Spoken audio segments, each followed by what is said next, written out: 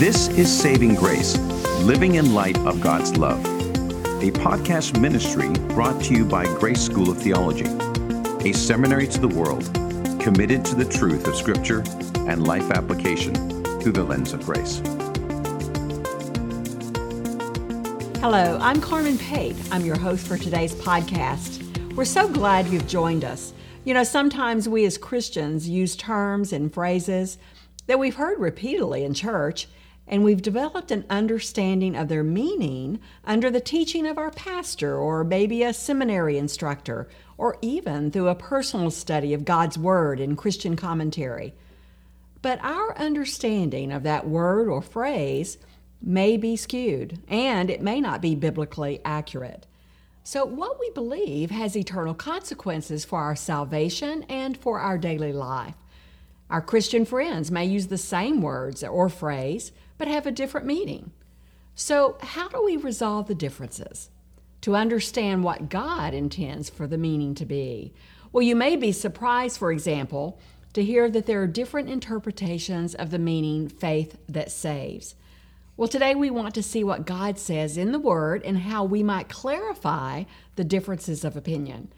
Here to help us glean from the Scriptures is Dr. Dave Anderson, the president and professor of biblical languages and systematic theology at Grace School of Theology. He's a graduate of Rice University. In addition, Dr. Anderson received his master's in theology and doctorate in Greek New Testament and early Christian literature from Dallas Theological Seminary.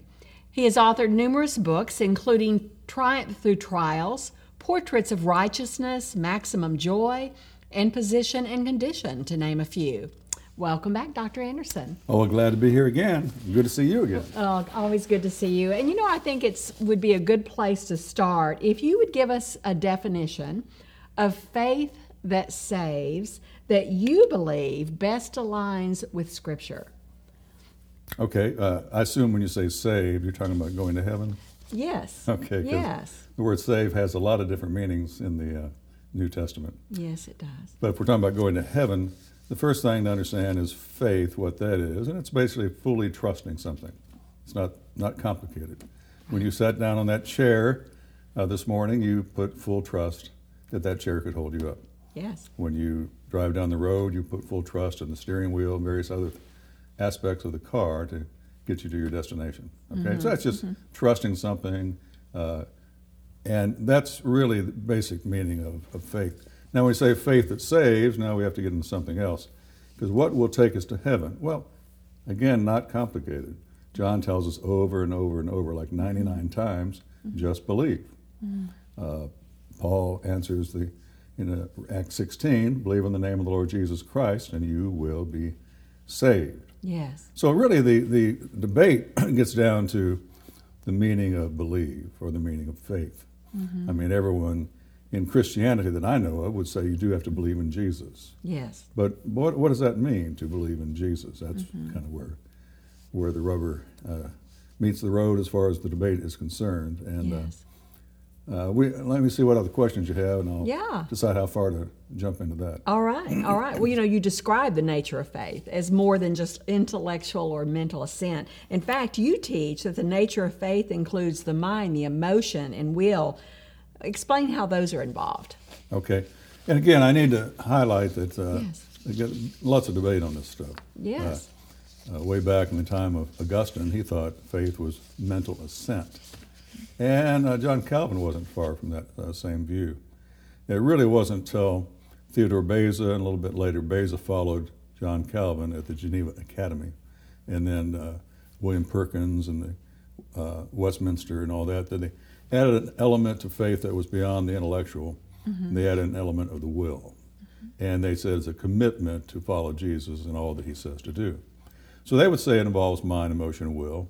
I would say it involves mind, emotion, and will. But I wouldn't say the commitment of the will is to obey Jesus in everything he says to do.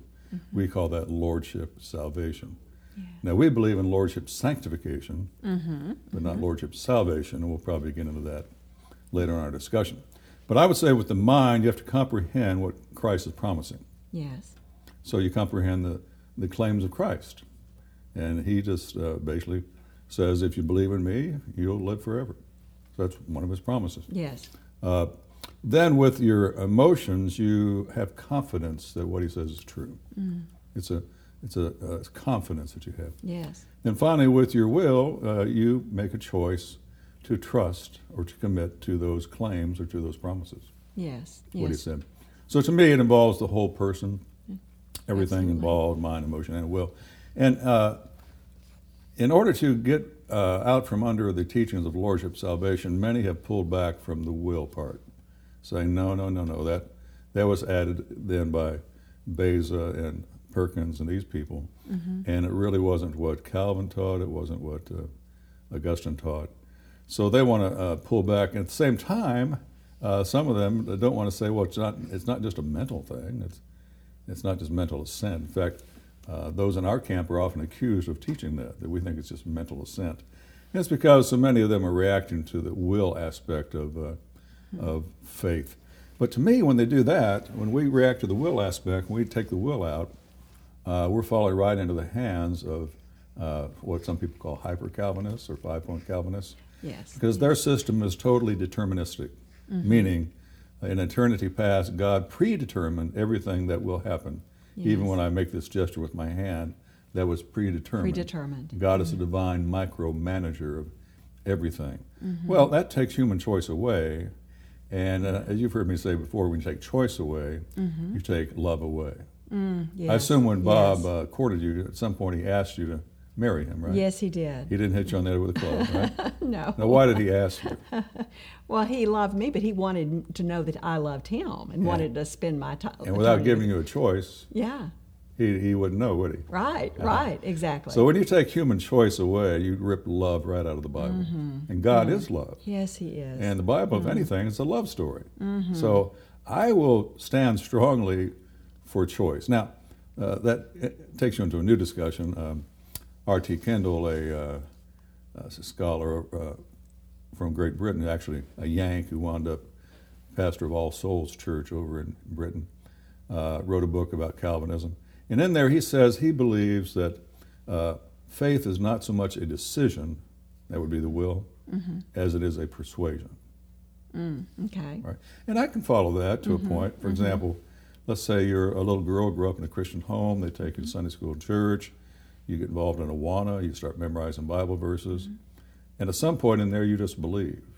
Yes. Meaning you don't wrestle with some sin in your life, or you have to realize that we're all sinful. Yes. But you're just persuaded of the claims of Christ and the Scripture. You think it's true. Yes. At that point you believe. I don't think that person had a big wrestling with their will. Okay? But on the other hand, haven't you met people who have wrestled? It might have been in their teen years or adult years. And Oh, of course. they struggled a long time. And Yes. some would almost say, I believed against my will. Right. Right. But in reality, their will was involved, and they made a conscious choice. yes. Now, we do that with faith all the time.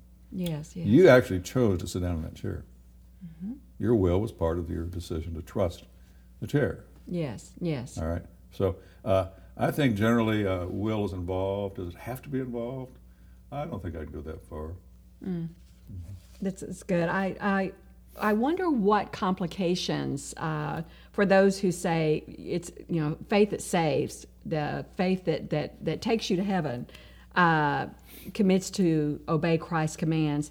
What implication does that have on a person's understanding about salvation? If I am told in order to be saved you must keep Christ's commands, that's what the will is, then what implications does that have? Well, if you put it that way, in order to be saved, you must obey Christ's commands. We would say that's faith plus works. That's going beyond biblical faith into actual works. And of course, the Bible, or Paul, is so clear that it's faith without works. Yes, yes. For by grace are you saved by faith, not of yourselves. So it just The gift brings of up God. more confusion in that person's mind. I think that's why it Yeah. must be clarified. Yeah. Now, Yeah. I have to say this, though, to be fair. Many of them won't put it quite the way you did. Okay. They'll say you have to be willing to obey everything Christ said to do. Okay. See? Okay. So it's not it's not so much you have to go do it as you have to be willing to do it. Willing to That's do a little different wrinkle on it, actually. But we would still say that is a commitment of the will to obey everything Christ said to do. We would still throw that into the Lordship Salvation camp. Still adds words. Yeah, well, for example, I remember a brown bag at seminary years ago, which a brown bag means you bring your lunch in a bag, sit around, ask questions of a professor. And I may have shared this here before, I can't remember. But hypothetically, a student raised his hand and hypothetically said, okay, I'm a homosexual. I want to go to heaven when I die. I believe God's out there, but I don't know how to get there. What do I do? And the professor said, turn from your homosexuality, believe in Jesus, and you can go to heaven. Well, to me, that would be putting the cart before the horse.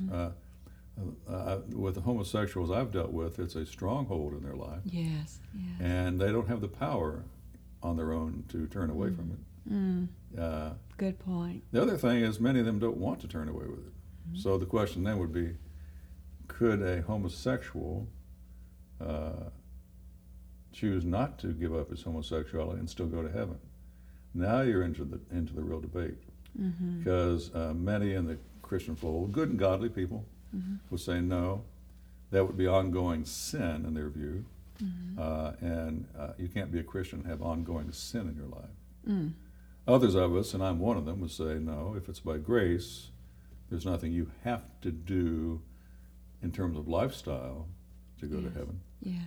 But Jesus cleans his fish after he catches them. He truly does. Yeah. And so if there's something in your life that he feels is inconsistent with God's character, you can be sure the Holy Spirit will be working on you. Yes. You can always harden your heart, you can sear your conscience, but you'd have to willfully harden your heart. You'd have to choose to sear your conscience. Yes, that's a very good example because certainly I've known those who are in the homosexual lifestyle who have accepted Jesus Christ, but it was maybe months or maybe even a year or so later that the conviction of the Holy Spirit was just so strong for them that they finally surrendered and recognized that they had not turned from their sin and that they did want to live their new life in Christ Jesus. So I appreciate that. And as a pastor, you're going to run into people in your church who are bisexual, homosexual, and the ones I've dealt with, I found out because they came to me and they were convicted that it was wrong and they wanted a deliverance from it. And so I befriended many of them and watched over them for years. Some of them never got out. They'd be out for a while and they'd slip back in, out, slip back in. Am I going to say that God's grace isn't great enough to cover that sin? I'm assuming the biblical view, which I think is the biblical view, that God says homosexuality is wrong. Yes. Okay. Yes. I'm not ready to say that. Yeah. Exactly. God's grace is amazing. Well, I think back to your book, Position and Condition. Are those who would include that obedience to Christ's commands as part of faith that saves, are they confusing position and condition, do you think? I don't think it's a confusion of position and condition. It's a confusion of what you need to be in the right position with God. They're just. I see where your question comes from. Is they're adding a lifestyle change, which we would call our condition, I guess, as a requirement to get in the right position with God. But I would just say it's a confusion over what faith is, what's required. Because I think they will all, well, that's not true either. I was going to say they'll all say that it's faith alone in Christ alone, but no. I just read a book where they're saying, no, it's definitely faith plus works. In fact, I read 3 books saying that. It's faith plus works. But what they do is they take the works and they cover it as the Roman Catholics do with Philippians 2:13. 2:12 says, work out your own salvation with fear and trembling. And then verse 13 says, nevertheless, it's God who works in you, both the desire and the power to do his good pleasure. So they divide our works into 2 camps, works by the flesh, works by the Spirit. They would say works by the Spirit are required to go to heaven. But because they're by the Spirit, by the power of the Spirit, It's not works? It's not meritorious on our part. Okay. That's how they squeeze that in there. Interesting. And the Catholics do the same thing. Yes. They say works, and this all comes from Augustine, that, works are required, but those works are Philippians 2:13. It's God who does it all through you. So, it's still grace. In other words, it's God's grace that works through you. So. And we, of course, know that God does work through us. But we say we also recognize works by the flesh and works by the Spirit. Yes. And we would say works by the flesh are burned up at the judgment seat of Christ. Works by the Spirit are rewarded at the judgment seat of Christ to bring glory to God forever. Yes. So we shift many of the what you're calling saved discussions, going to heaven discussions, into getting rewards or not at the judgment seat of Christ. Yes. And I think that clarifies so much. And yet so many in other persuasions, like in the Reformed tradition, they don't believe in a judgment seat of Christ separate from the great white throne because they're not premillennial. Yes. They've taken the millennium out. They're amillennial.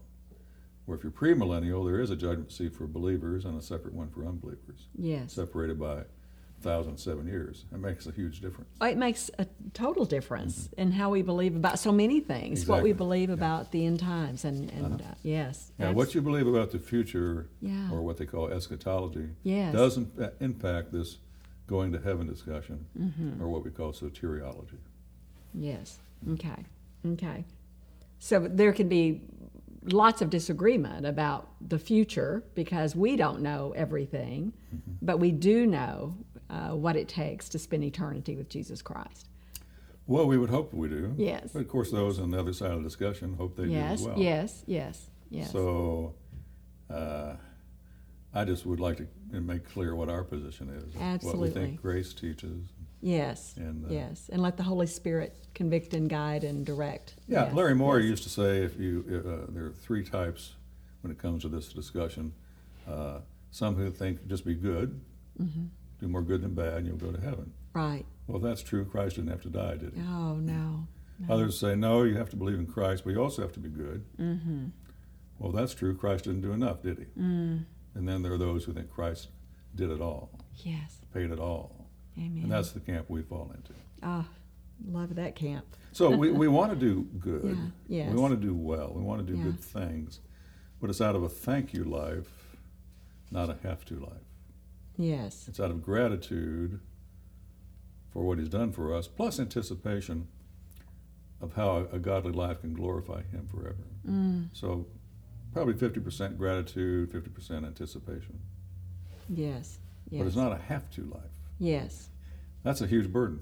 Well, it is. And the thank you life is so much more full of joy and peace. And, no doubt. You referenced earlier you referenced Lordship salvation.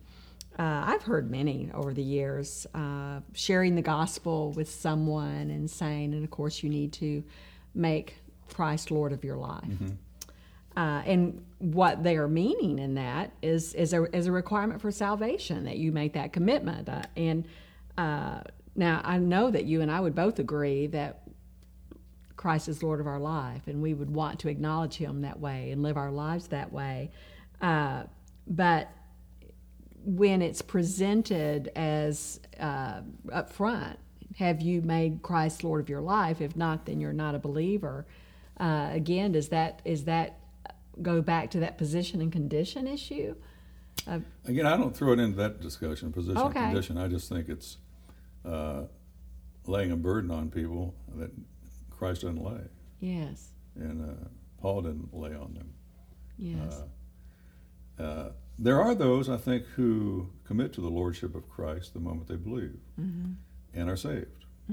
I don't think they're saved because they committed to the Lordship of Christ, Right. but they just happen to believe in Christ as their Savior Yes. and committed to him as their Lord at the same time. I think Saul of Tarsus would be an example. Oh, yes. I think he yes. was haunted by the specter of Stephen as he was being martyred. and saw Stephen say, "Lay not this sin to their charge." Saw sort of a reenactment of the death of Christ. Yes, And yes. he haunted him. So on the road to Damascus, when the light came, he just said, "Lord, what do you want me to do?" Yes. Lord, what do you want me to do? So that's a lordship statement. So I think he believed and accepted Christ as his Lord of his life all at the same time. And I've met many people who have done that. Yes, Right. yes. However, I've met many people who haven't done that, That's right. I'm one of them. who also were born again or regenerated at a certain point. And it wasn't until years later That's right.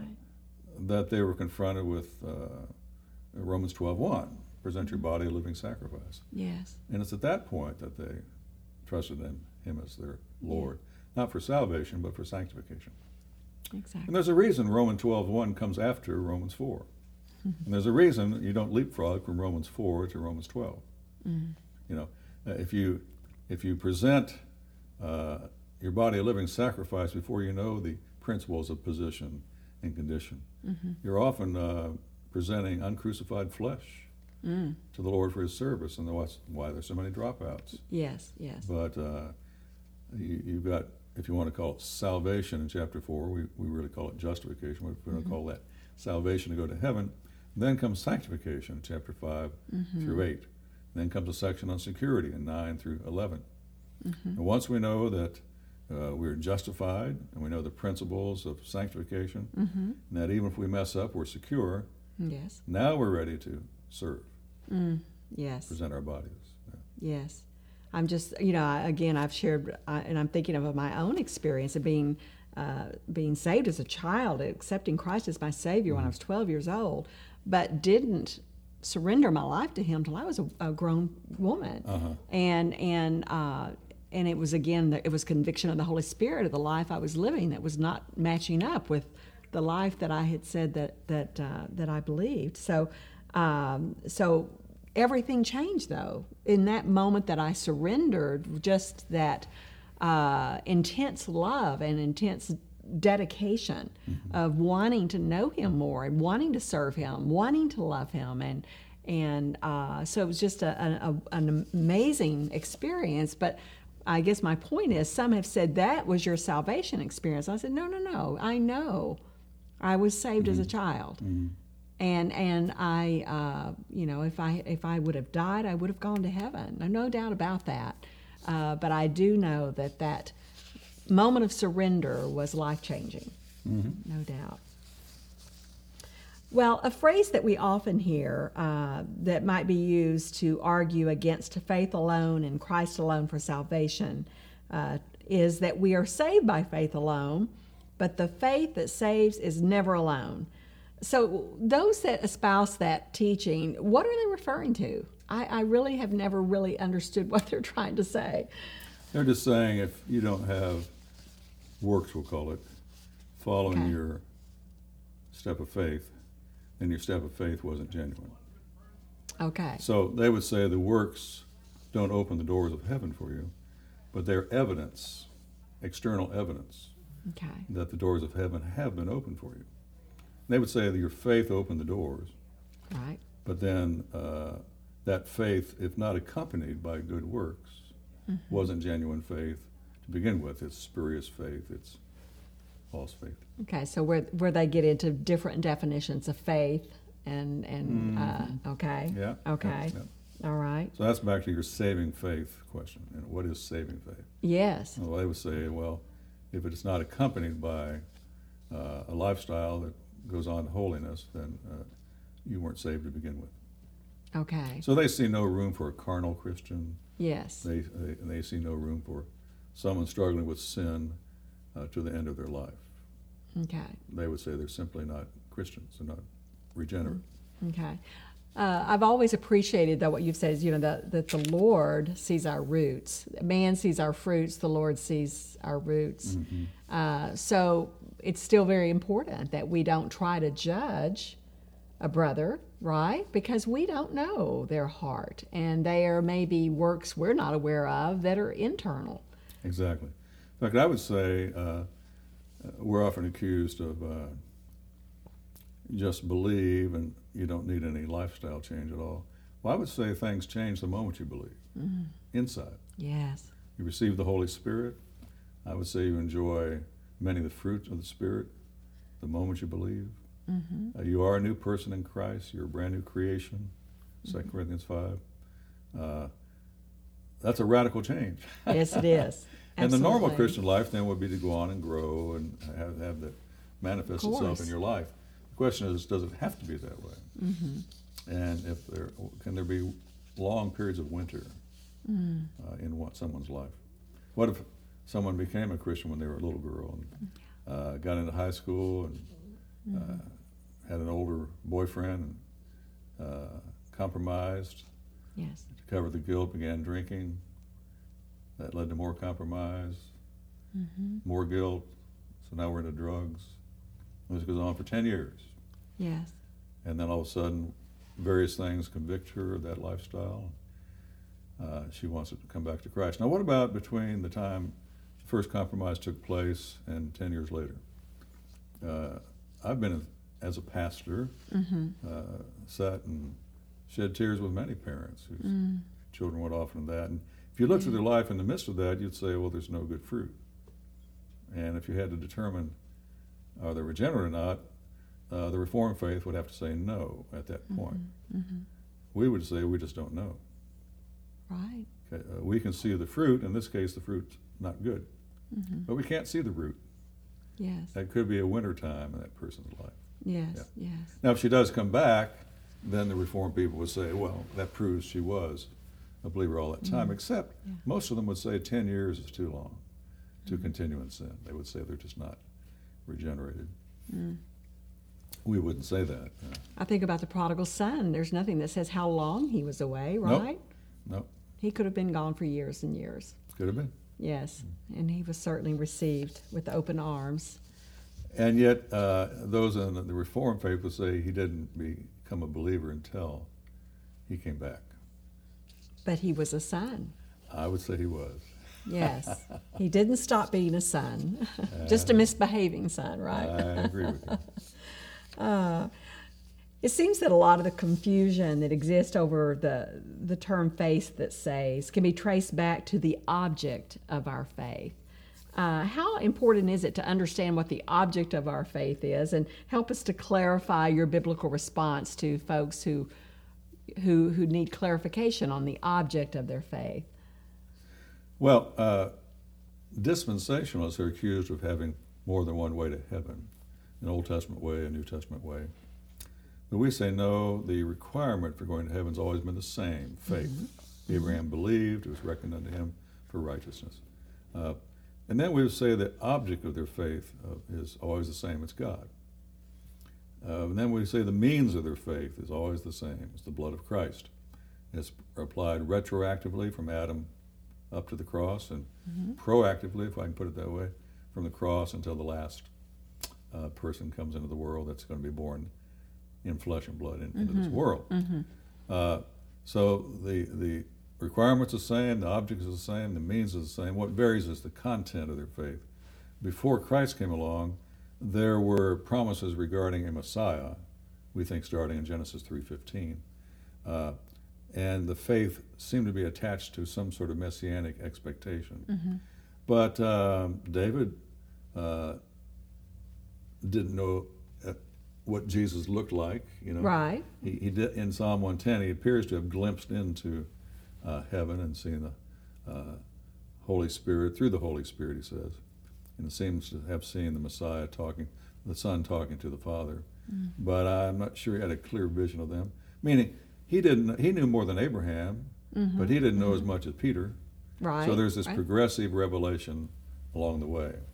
But Acts 4:12 makes it pretty clear in this particular time, since Christ has been here, there is no other name under heaven given among men Yes. by which we can be saved. So Hebrews 1 would say now it's a new world, so to speak, now that Jesus has come.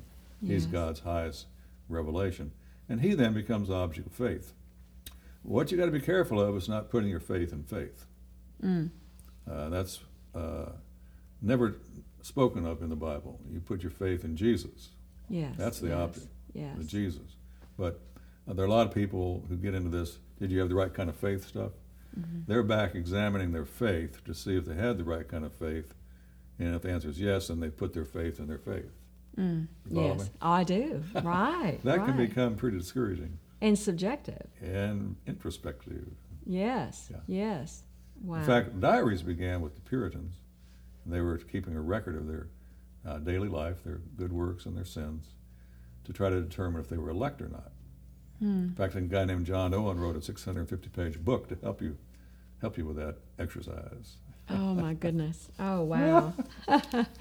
No peace and joy in that. I wouldn't think. Not for me.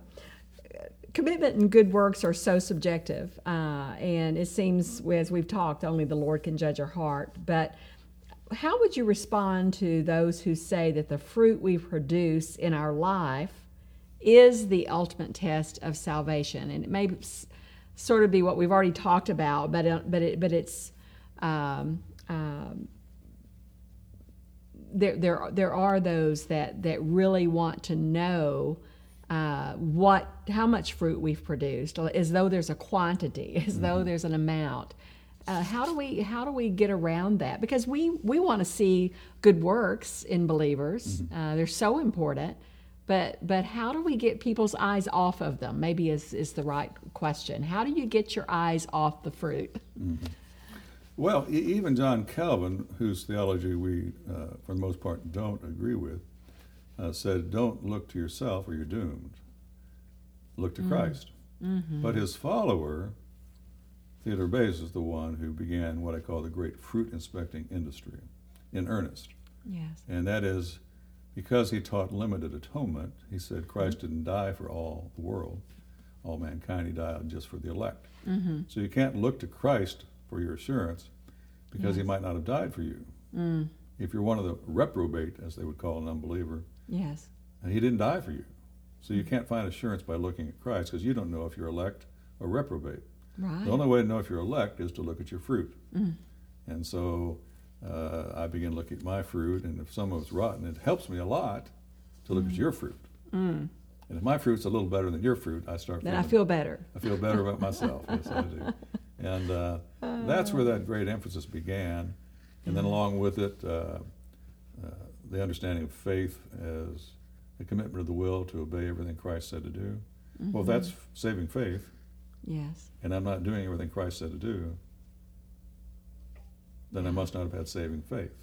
Yes. And that's why there's such a crisis in assurance. Because all the major branches of Christianity teach you have to have this fruit to go to heaven. The Roman Catholic Church, under Augustine's influence, said you have to persevere faithfully to the end of your life or you don't get there. The Calvinists say you have to persevere faithfully in your life or you never had it. The Arminians say you have to persevere faithfully to the end or you lose it. Well, I don't know what percentage of Christianity that is, but they say Catholicism is half of Christianity. And then you've got these major branches, Arminian and Calvinist. I don't know what percentage of what's left that would be, Yes. but I'd be surprised if it's not another 40, 45%. Yes. So that's the vast majority of Christianity, I believe, is what you're talking about here. Yes. That you have to have this fruit of a good life, and not just for a while. You can slip up for a period of time, which is undefined by them. We don't know how long you can slip up. You can slip up, but you must come back before the end. Or you were never saved to begin with. Right. Yes. Or you lose it, Or you lose it. depending on the Arminian point of view. Wow. Well, in closing then, and this really wraps it up nicely, 2 Corinthians 13:5 tells us to examine ourselves as to whether we are in the faith. It says, test yourselves. Do you know yourself that Jesus Christ is in you, unless indeed you are disqualified? Help us to understand the meaning of that passage, because I know it's caused a lot of folks to doubt whether or not they're believers, because it turns them back to looking at their fruit. Well, context again is king, right? In 2 Corinthians, he was being attacked by what is called in Greek the Huperleon apostles, the superior apostles, who thought his apostleship was second rate, and they did their best to try to disqualify him themselves. And that's he's kind of responding to them in 2 Corinthians 13. But he turns it on them. He says, you question whether Christ is working in me. I'm not sure he's working in you. So he kind of turns it around on him. But this phrase, in the faith, is being taken as, are you a believer or not? Right. But if you look at the other uses of that, it's more, are you living consistently what you claim to believe? Are you living according to the Christian faith? Okay. For example, in 1 Corinthians 16, same group of people, he says, watch, stand fast in the faith, be brave, be strong. Let all that you do be done with love. Well, that's talking about the Christian walk, right? Yes. And so he says, watch, stand fast in the faith, be brave, be strong. So he's talking about living consistently with what you proclaim. Or in 1 Peter chapter 5, be sober, be diligent, because your adversary, the devil, walks about like a roaring lion, seeking whom he may devour. Resist him, steadfast in the faith. So again, that's not talking about resist him and receive Christ as your Savior. No. It's talking about resist him, stand strong in what we believe. Yeah, in what you believe. Yeah, that's what it's talking about. Another one would be Romans 14, verse 1. Receive one who's weak in the faith, but not to disputes over doubtful things. Receive one who's weak in the faith. They're in the faith. Yeah, just weak. That's not saying receive someone who is almost about to become a Christian but's not quite there. It's just saying someone whose conscience is not as educated as yours. That's a strong conscience was an educated conscience. A strong conscience knew God had said it's okay to eat offered to idols. A weak conscience didn't know that. Right. So it says, don't shun the weaker brother. It's not saying someone who isn't a Christian. It's just saying someone who's not as mature as you. So a lot of that's involved there. That's all. That's good. Again, putting everything in context really helps clarify so much. Yep. Thank you so much, Dr. Anderson, for your insight today. This was so helpful. It's fun. Always fun. And thanks to you, our listeners. It's always our prayer that our topics will stir interest to get into God's Word and to grow in your knowledge and your love for our Savior, Jesus Christ. Also, if you haven't done so, we encourage you to check out the many courses offered through Grace School of Theology to expand your biblical knowledge and to deepen your faith.